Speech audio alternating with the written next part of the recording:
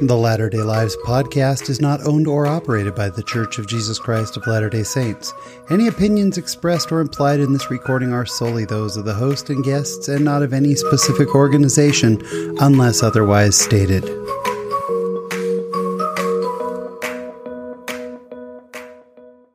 Hello, friends. Welcome to episode 146 of the Latter-day Lives podcast. We appreciate you joining us again this week, and we've got a great show coming up for you. First of all, we do want to thank a new reviewer on Apple Podcast. The username is BGILX. Thank you so much for the very, very kind words and the 5-star review. We truly appreciate it. This week, my guest, Carly Robison, has such a wild story to tell about health and optimism and just the Lord's hand in our lives. And I really, really enjoyed sitting down talking to Carly. You will love her story. And this week in my Latter-day Life, the importance of just being kind sometimes. It's all coming up. So sit back, relax, and enjoy this week's conversation.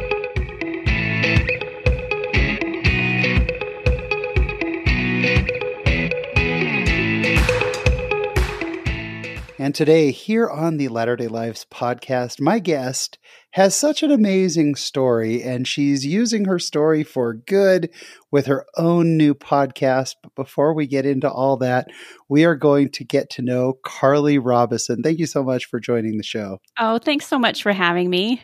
I'm super excited. We got to meet through our podcasters group. And then I listened to the first episode of your podcast, and I only have about 1.5 million questions about your life. I'm kind of champing at the bit, and I want to get to, kind of what you're known for. Yeah. But before we do, let's get to know you. Tell us a little bit about where you're from, where you grew up. So I grew up in South Jordan, Utah. I am the oldest of 4 kids, and I have 2 sisters and 1 brother. And we just kind of had a traditional family. I grew up as a member of the Church of Jesus Christ of Latter-day Saints. I've been a member my whole life, and that really kind of shapes who I am. And what were you into when you were growing up? So when I was younger, I did a lot of dance. I wasn't great at it, but I did it. I've played the piano since I was 5 years old. And wow. Now I actually teach piano lessons to adults. So I teach all the people whose moms and dads made them take piano lessons when they were younger, and they did it for a couple of years and quit, and their mom said they would regret it, and they do. I fall into that camp with the exception of the regret it part. I never looked back. I was fully okay with not going back into piano. Yeah. But so you're a very musical person. Yeah. Once I got into high school, so we have a very musical family. My sister, just younger than me, played the flute. And then my third sister, just younger than her, was the singer. And we all used to go to rest homes and churches and perform together all the time. And once I got into high school, I auditioned for a group that did singing and dancing. And we went to elementary schools and talked about being drug and alcohol free. And that was the first time I had ever sung in front of anybody. I didn't think I could sing because my other sister was the singer. I was the piano player. Yeah. But I ended up singing, and I ended up getting a vocal scholarship to Weber State University. So. No kidding. Yeah. And you didn't even know you could sing before high school. My sister was a belter. She was very much a musical theater person. And my voice is definitely more choir and opera type. And then I used to sing country. So we're just different. So neat. Yeah. So you graduate from high school, you go to Weber State. How was your experience at Weber? I really enjoyed it. I lived in the dorms the first year, and I actually didn't really know anybody when I was going there for my high school. With my scholarship, technically I was supposed to major in music, but I talked my way into still getting my full tuition scholarship with a minor because I did an elementary education major. Oh, very cool. I told them, nobody's going to sign up for your choir class in junior high or high school if they don't have a love for it already. Yeah, that's true. It worked. And for our listeners outside of the state of Utah, Weber State is up in Ogden, Utah, about Yes. 45 minutes, an hour north of Salt Lake City, right up Yeah. there somewhere. So, yeah, beautiful campus, beautiful place. Good experience? It was wonderful. So I went there for 4 years. I actually went every single summer because I knew that if I took it off, I was worried that I wouldn't go back because I got married my second year and had our first child my fourth year. So, That's kind of a classic Utah Latter-day Saint story you got going there, Carly. but I graduated.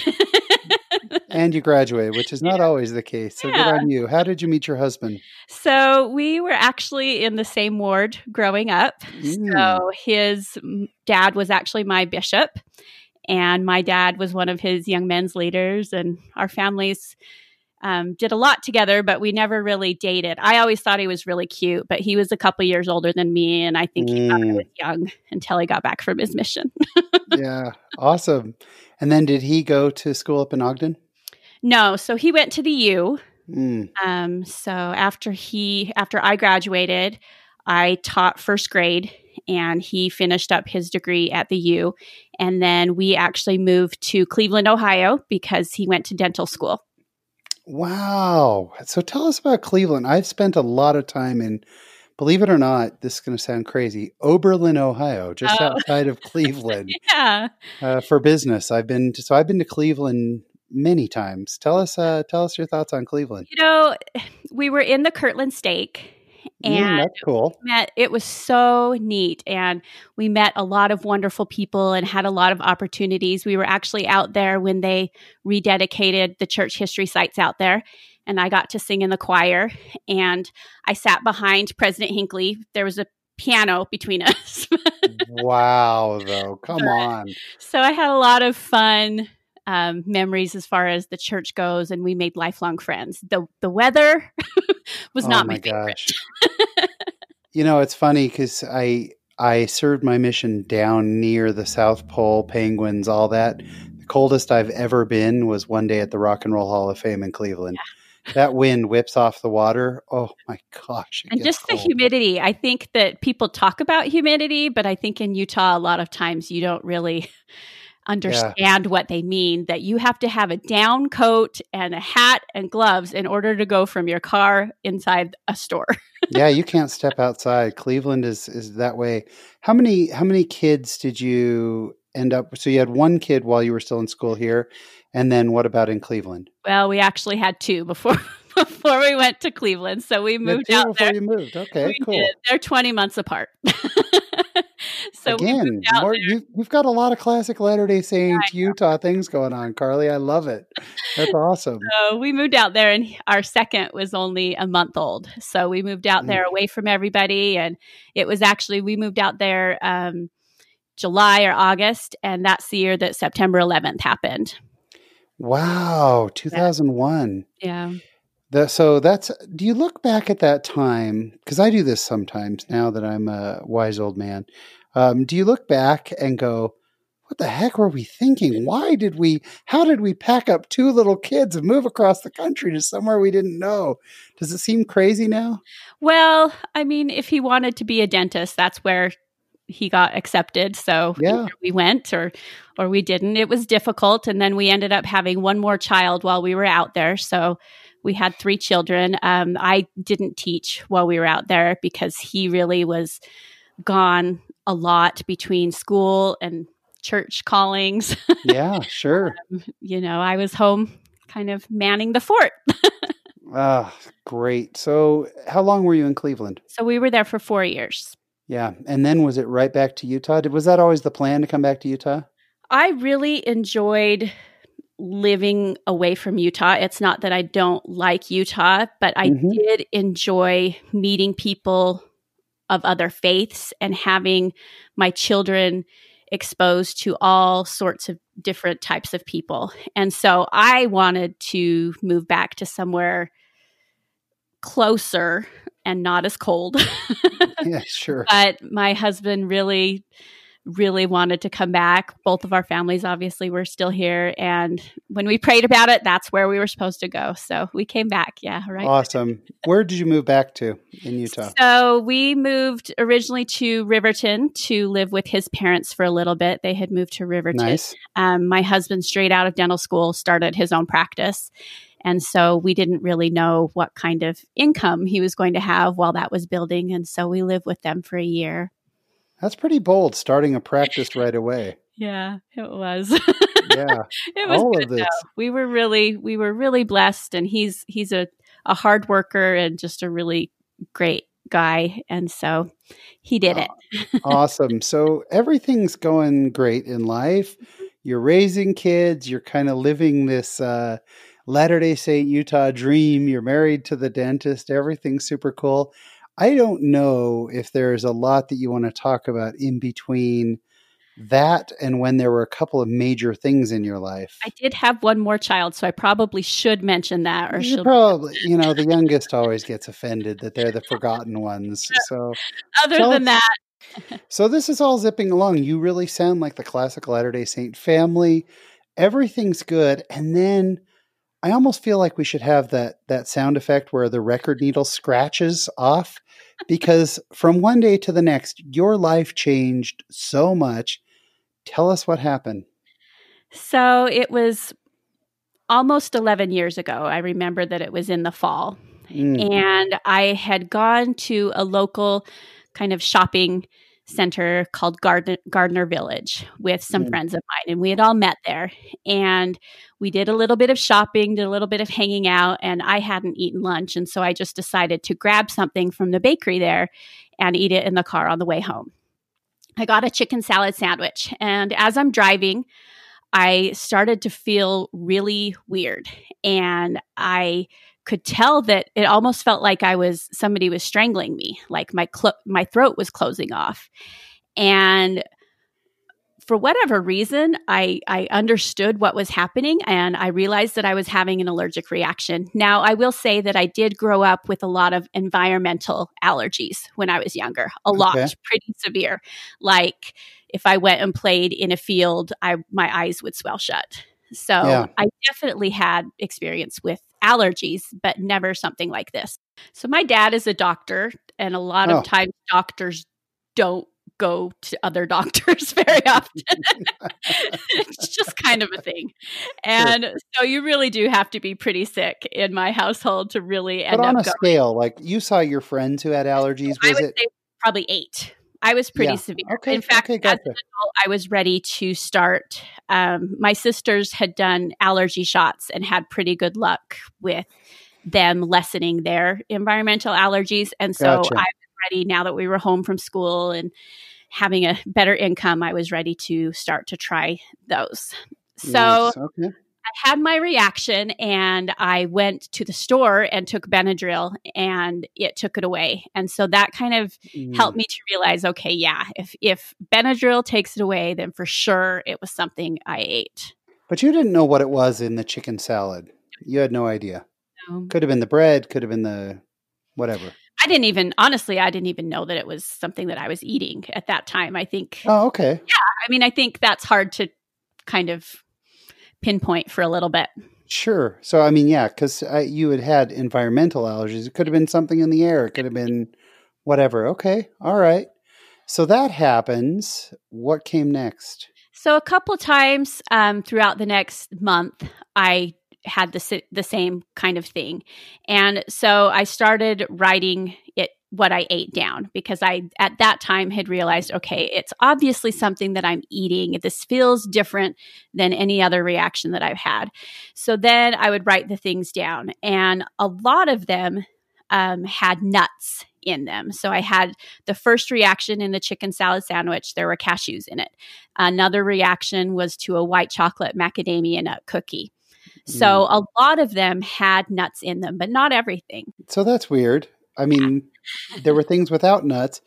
And so this is perplexing. And it's also not all the time. It's just happening every once in a while.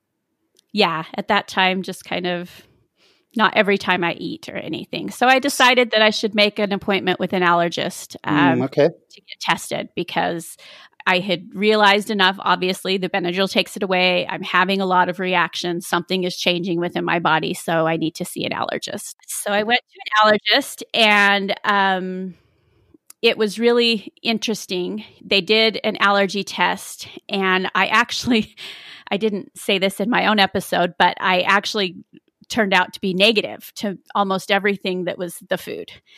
My seasonal allergies, all that was off the charts, but the food was really small. And that was really frustrating for me. But That the must have been doctor, horrible. yeah, it was. But the doctor had actually just come back from a conference, which is so just, I feel like a tender mercy and heaven sent, because he had learned that adults were popping up with pretty severe nut allergies all over the country. And a lot of them were showing either no allergy or very small allergy. And what they found the common denominator was in all of them is that they had a birch allergy or a cherry tree allergy. And there is actually a common protein in birch and nuts, I guess. Whoa, wait a minute. I have never heard of this, Carly. So essentially, you're allergic to trees. Yes. Okay, that is amazing to me. So he knew this. So he said, look, you tested negative for the nut allergy. But was there another test he could do for this birch and cherry allergy? So they did. Well, they had tested me for that, and I was off the charts on the birch and cherry. That's where you were. Okay. And so he already knew that I was very severely allergic to birch and cherry. That was the scratch test where they do it on your arm or on your back. And then he also took blood. And so the blood test came back with a slight allergy. As I have learned about allergies, I have learned that actually these allergy tests are really they're not foolproof. And a lot of people have allergies that either something will pop up as they're allergic to it, or something will pop up that they're not allergic to, but their body is actually having reactions to it. And so they know that they're allergic to it, even if the test says it's negative. So honestly, the body is the best. It's the best test. Carly, I knew none of this. This is so fascinating to me. Holy cow. So you get this information. Did you know what to do with the information? So he gave me an EpiPen, and an EpiPen is interesting. A lot of people think, oh, if you're just allergic, why don't you just eat the thing you're allergic to, and then you can take the EpiPen and you're going to be fine. But the EpiPen is really to be used in only emergency situations. Right. Yeah. A shot of epinephrine, which they give you in the hospital, and it will open your airways. So the best thing that you can do, there are no cures for this type of a food allergy. And the best thing that you can do is to avoid your allergens. I learned so many things, so the reason that I was having the reactions, everything at the beginning, remember, wasn't just with things with nuts. There's something called cross-contamination. So if it's made in a bakery, or if somebody in a restaurant has touched something that I'm allergic to and then touched my food, that can give me a reaction from the cross-contamination. But you still didn't know how severe it was. I mean, you were still kind of learning all this as you went along. And you share, this is a spoiler alert, I did listen to your first episode. But you share about a vacation that you took. Tell us that experience. So this is when things really changed for me, because honestly, so this was after the allergist. Yes. So honestly, things are pretty easy to avoid eating. Sorry. No, they're not. It is very difficult to avoid things that don't have peanuts in it. It's in so much more than you think. But I do feel like I learned how to do that. And was it all nuts? Like you had to avoid all nuts. What about legumes, like beans, stuff like that? Over time, I have added some of the legumes also. I'm allergic to peas and green beans. Oh my gosh. So then what? So we went on the cruise, and I had an allergic reaction on the airplane.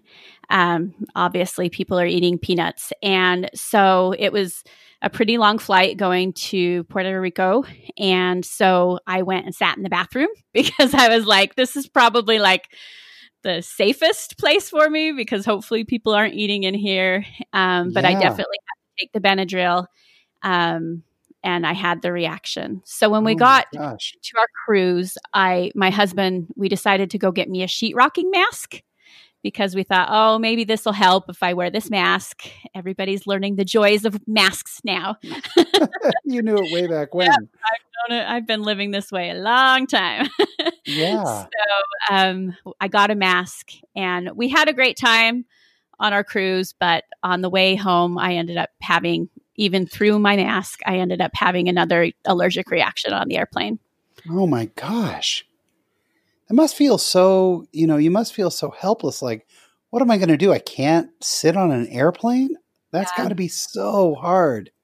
It was really difficult. That was the hardest thing, one of the hardest things for me because like I said, I can control what I eat.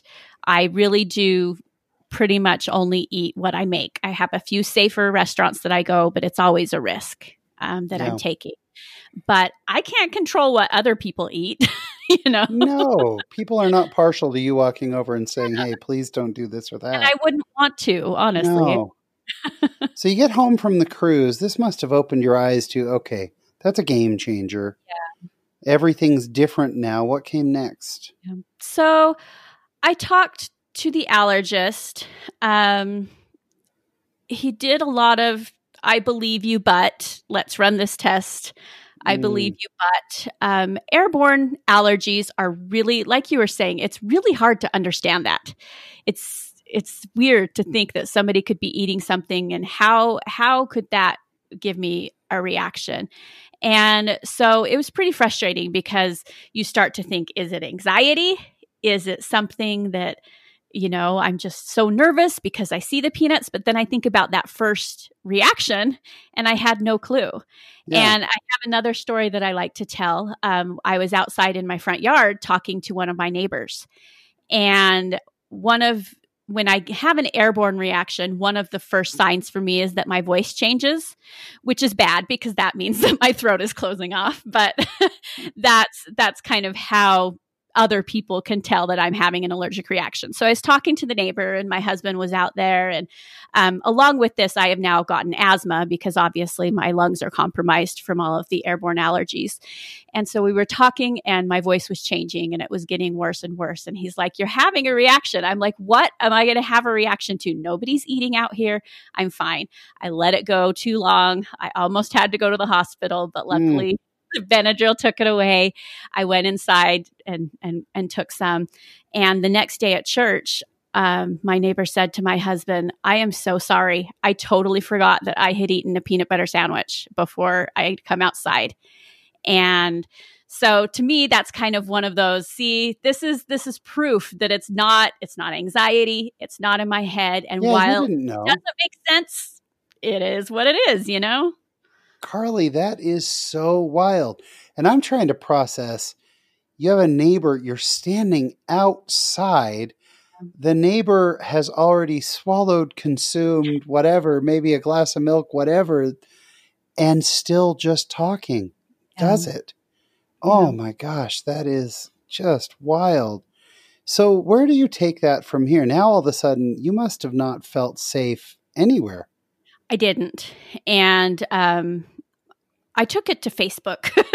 I started researching and I started looking for people like me. I started to see if I could find other people that had airborne allergies. And there are a lot of adults with airborne allergies, especially. I've met a few children also. Most of them, their allergists don't believe them. It is not something that is making sense medically, but I feel like it's something that is happening more and more all over the country.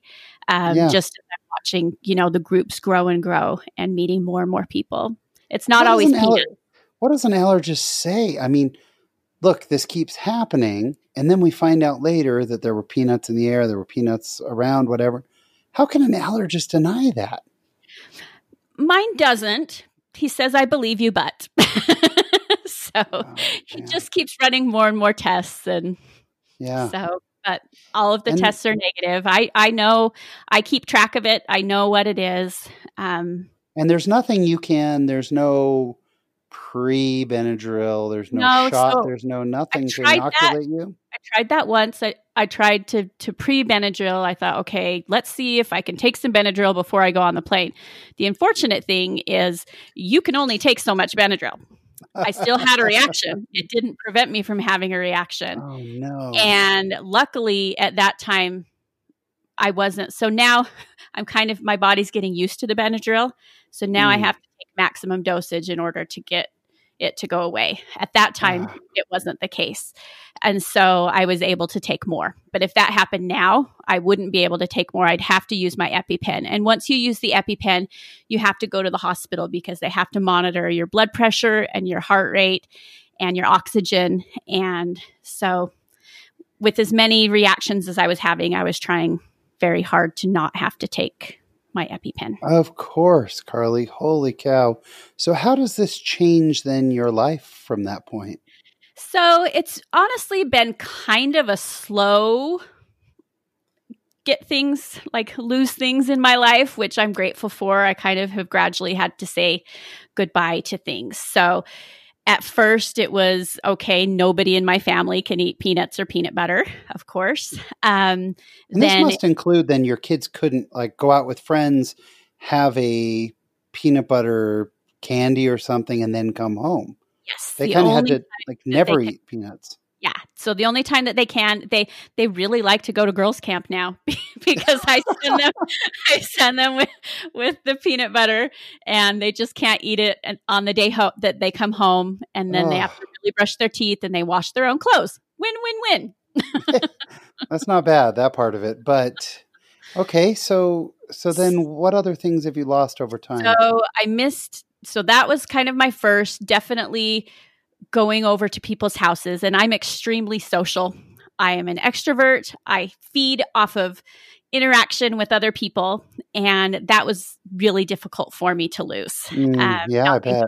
To visit people, even, my parents, my in-laws, if they've had anything with nuts in the past, I usually say 24 hours. So if I have to tell them that I'm coming over, they deep clean everything. They open their windows to kind of air everything out and make sure I'm safe. And then I can come over. So no dropping in anywhere. Then over time, I started to lose. I tried to wear the mask, and the mask kind of acts as a buffer for me. So if I can still go to Disneyland. And it's so funny. Yes. So it's so funny though, when we go, I'm very aware of what's around me. And so if I see somebody eating something, and if I stayed there, because you're constantly moving in your mask, the seal can break. And I would then, if I stayed there, I would still have a reaction. So I just walk really fast, and it's awesome because my family's all trained and they're like little ducks, and they just follow me as I'm walking quickly, and they know it's just, mom saw some peanuts. So love it.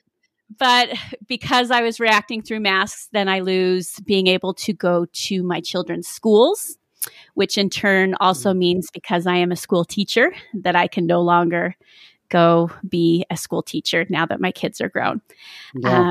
I've lost, I ended up kind of over the years, like I said, now I'm to the point where I was having reactions at church every single week that I would go.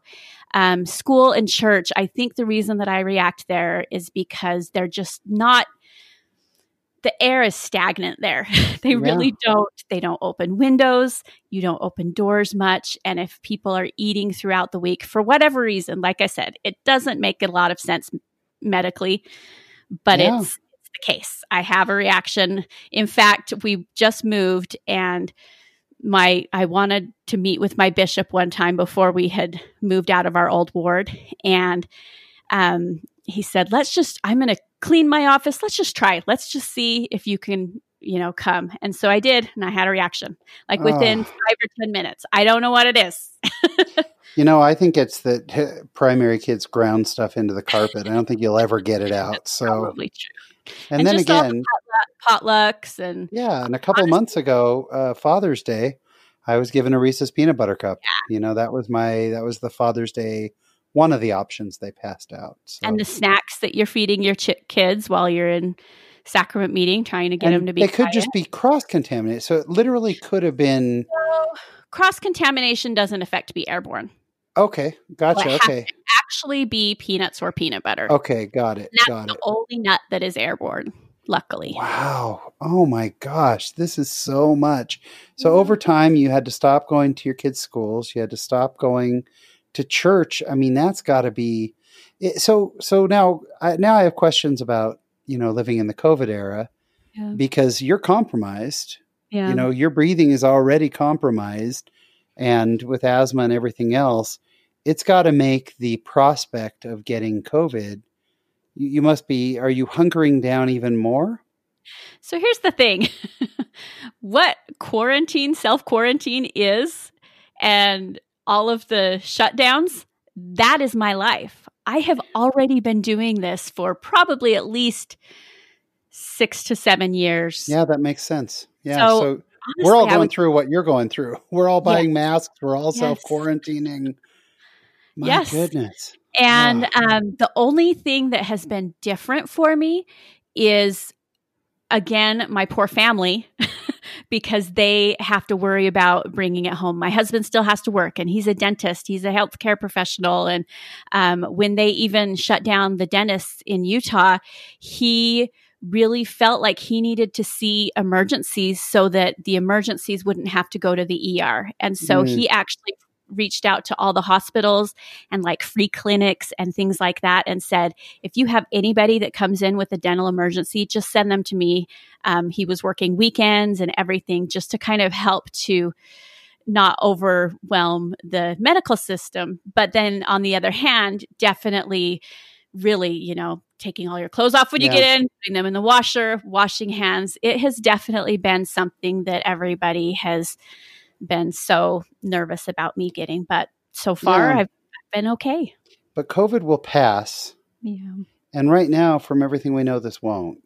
Yeah. And so how do you, for the past 6 or 7 years, how do you not get trapped into or I shouldn't assume you don't, why me? What the heck? You're on your knees saying, really, Heavenly Father, this is your plan, that I'm basically captive in my home?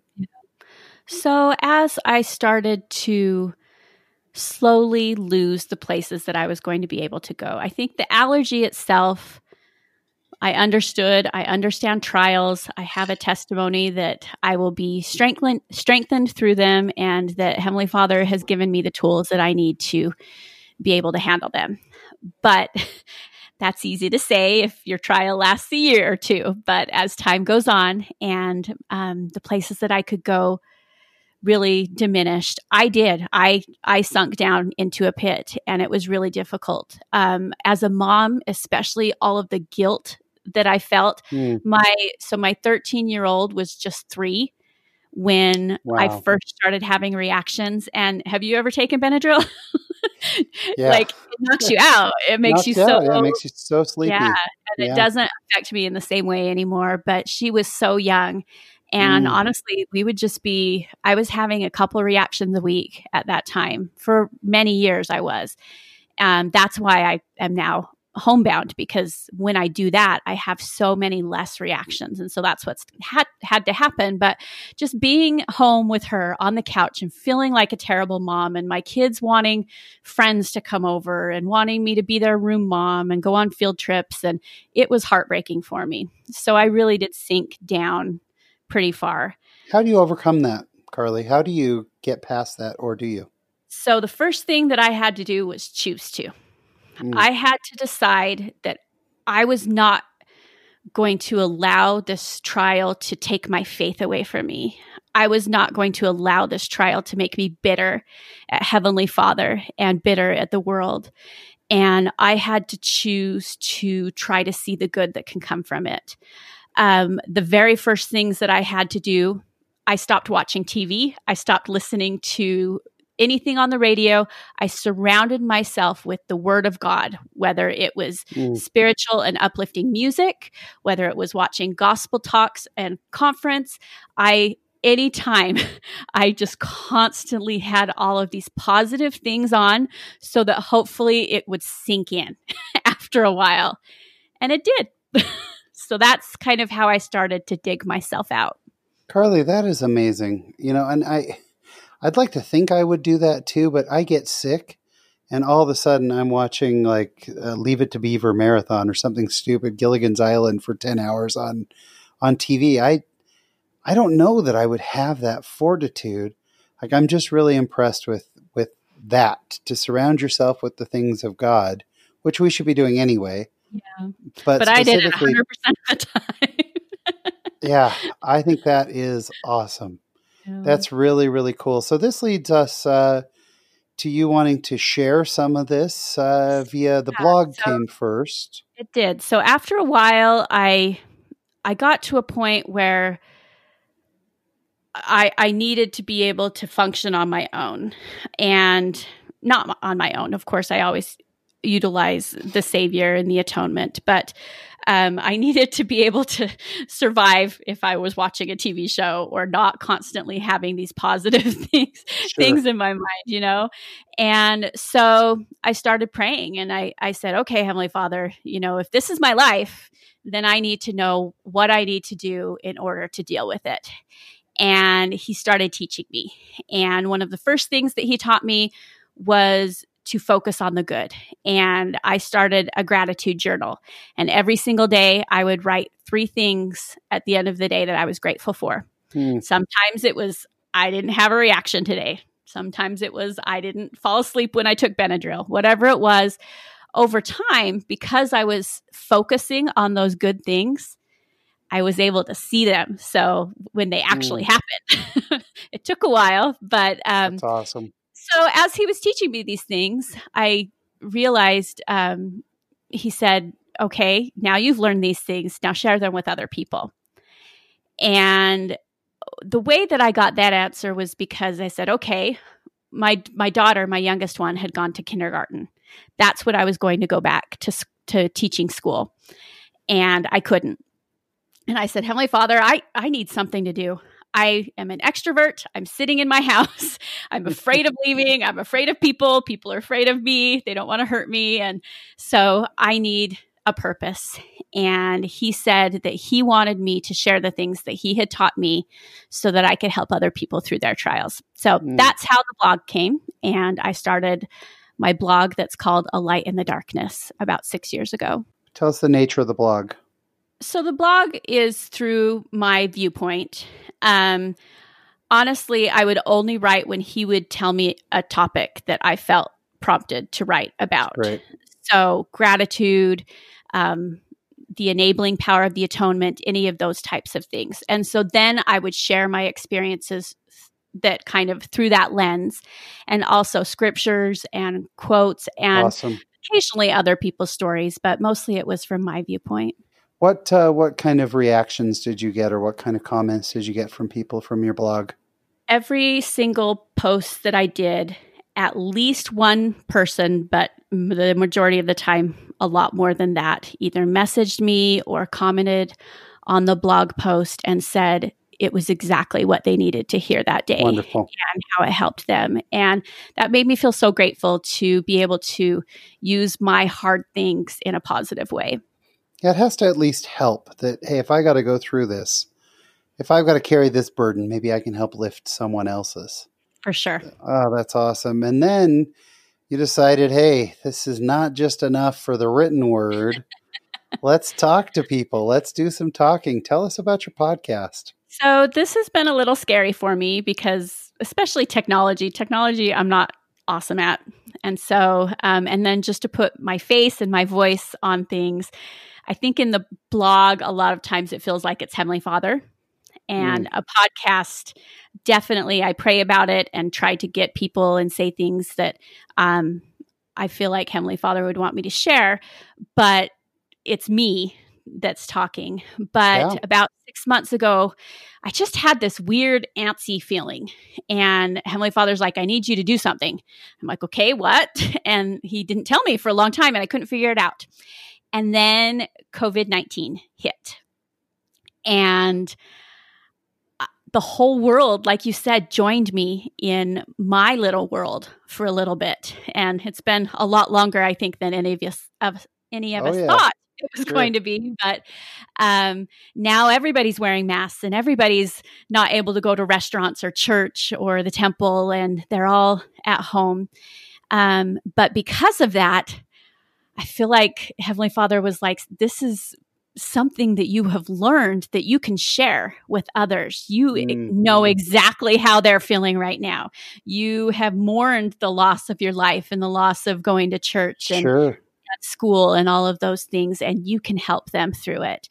And so he told me to start a podcast. And on my podcast, it's a little different. The first episode, like you said, is me sharing my story, but the rest of them, I am interviewing people who have been through all different types of hard things in their lives. And we talk about the experience, but then we also talk about how they've used their trial to help them become better instead of bitter, just like how Heavenly Father taught me.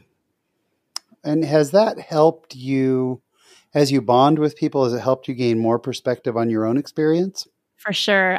First of all, just hearing these stories, I think anybody feels like that you listen to somebody else's story and you're thinking, oh, I'm so glad that I have my trial. I don't think that I can handle, just this past episode, I interviewed somebody with Tourette syndrome.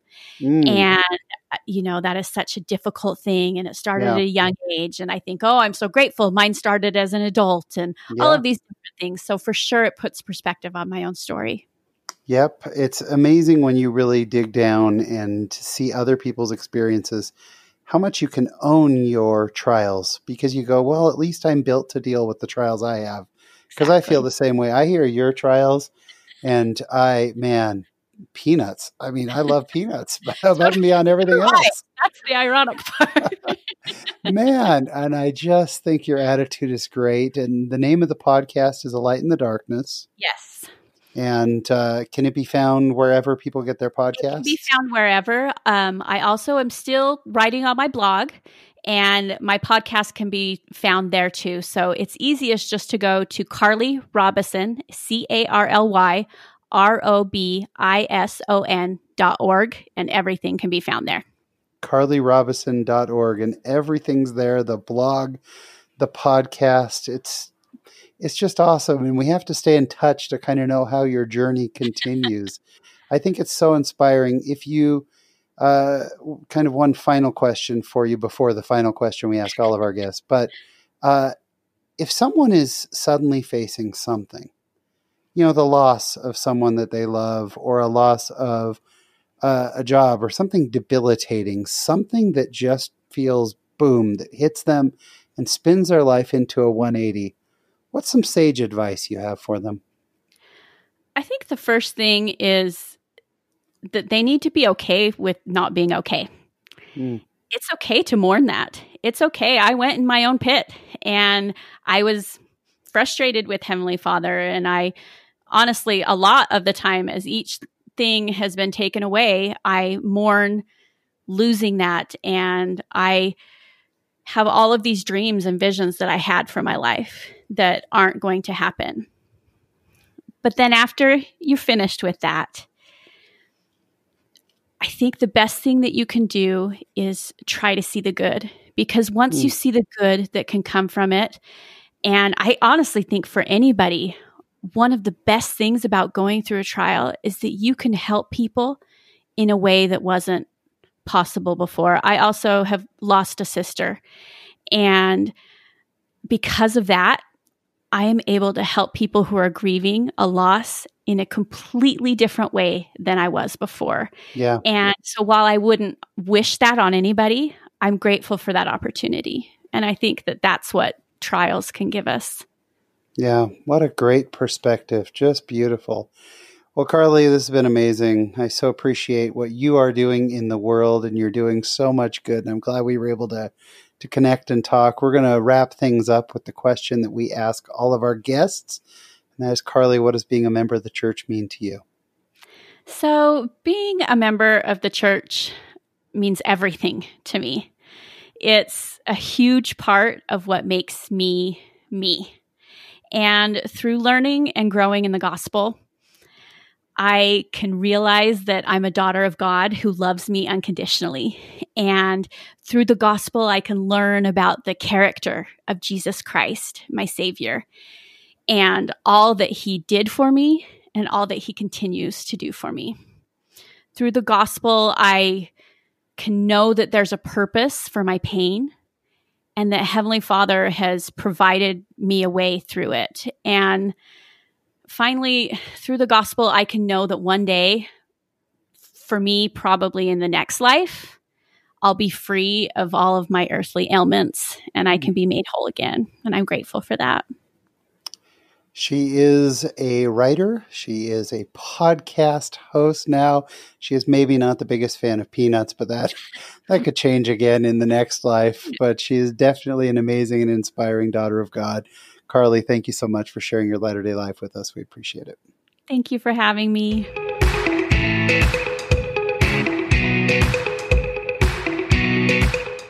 And my special thanks to my guest, Carly Robison. Carly, you are doing such great things in the world, and I so enjoyed getting to know you. Her perspective is just fantastic.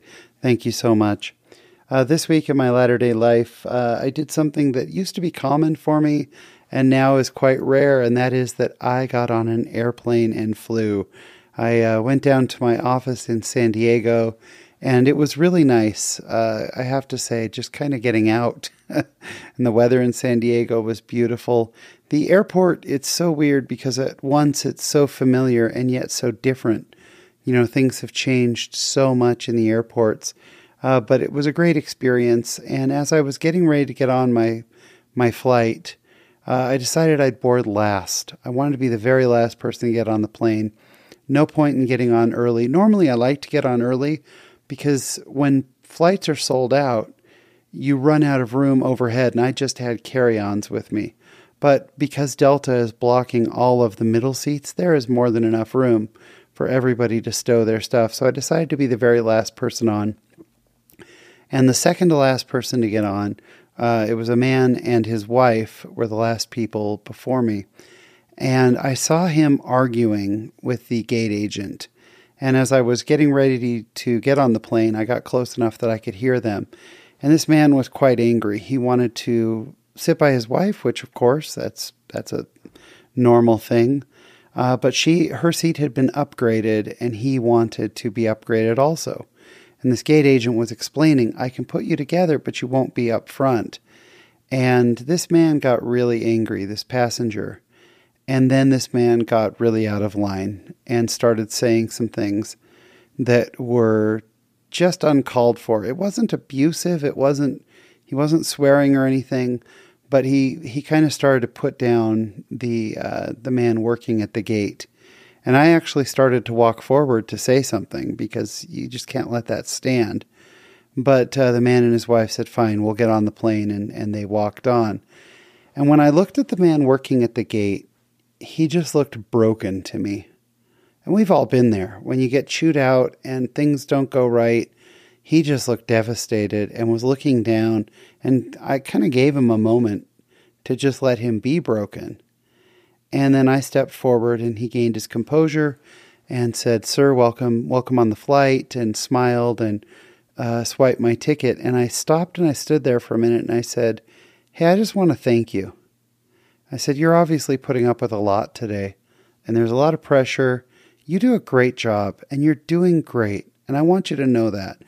And he kind of smiled and this isn't necessary. And I said, no, I want you to hear this. I said, I have flown, more than 2 million miles in my lifetime. And Delta agents are amazing. And you are a great example of being amazing. Thank you. And I said, people are going through a lot right now. There's a lot of pressure in the world. But what that man did, that was unacceptable to speak to you that way. So I'm hoping I can kind of counterbalance it by telling you what a great job you're doing. And thank you for all you do. I wouldn't be able to fly if it weren't for you. So I appreciate you. Thank you. And he smiled and he goes, "Sir, thank you so much. That was unnecessary, but thank you. Thank you." And I said, "No problem." And I went and I got on the plane. And as I sat down, I was sitting in the third row back, so right toward the front of the plane. And I got out my headphones and my normal kind of just getting ready. And I looked up and there was the gate agent. And he walked on to the plane, which is pretty common. They usually come on and they'll drop off paperwork or whatever. But he didn't have paperwork or anything else. He walked on and he walked straight back to me and he half knelt down and he said, "Sir, you are awesome and I just need to thank you." And he looked like he was struggling to fight back tears. He was very emotional. And I said, "Oh, not at all. Thank you." And he said, "No, you don't know how much I needed that." And he put his fist out for a fist bump. And I fist bumped him and I said, "Really, it was my pleasure. You do a great job." And he said, "No, sir. Thank you. I really needed that." And he got up and he walked off the plane and we took off and headed to San Diego. Now, what I did wasn't big. It really wasn't big at all. It was quite small. It was just telling someone they do a good job. But as I was flying, what I realized is I'm not the good guy. I was the good guy in that moment. And I need to be the good guy whenever I can because I'm also the other guy. And I'm embarrassed to say that there have been times in my life where under stress or whatever, I have been like that guy with his wife. I have treated people poorly. I've hopefully not chewed them out, but I'm sure I have. I have gotten on people when I don't get what I feel I deserve or when there's a misunderstanding. I have been unkind before. And because of that, that's why I really need to be kind every chance I get. I need to figure out how to not be the unkind guy, but because there will always be people in the world, and I will always be one of them, at some point I'm sure I will lose it again and get angry. We have to offset that. People need to feel love. They need to feel appreciated. But so I've been all three. I was nice enough. It was good. I was blessed enough, I guess, to be the one with a level head and to be kind that day. I've also been the one who's been chewed out, and that's a miserable feeling. And I've been the one who's chewed people out. Gosh, I hope we can all become much more the kind guy. And what a blessing it was to see that made a difference in his life, and how grateful I am that he stepped in and gave me the fist bump and spent another minute with me. It just made me smile. God wants us to love one another. We don't know what other people are going through. We have no idea. And we might be that one thing that just pushes them over the edge. And we cannot do that. We need to be kind. We need to be loving. And I know it's easier said than done. But I just pray that Heavenly Father will help me to always, always think about others. And that's what's happening this week in my latter-day life. Thank you so much for tuning in again this week. We really appreciate it. If you enjoy the show, we would love it if you would get on whatever platform you use and leave us a 5-star review. There is nothing that helps people find the show more than good reviews.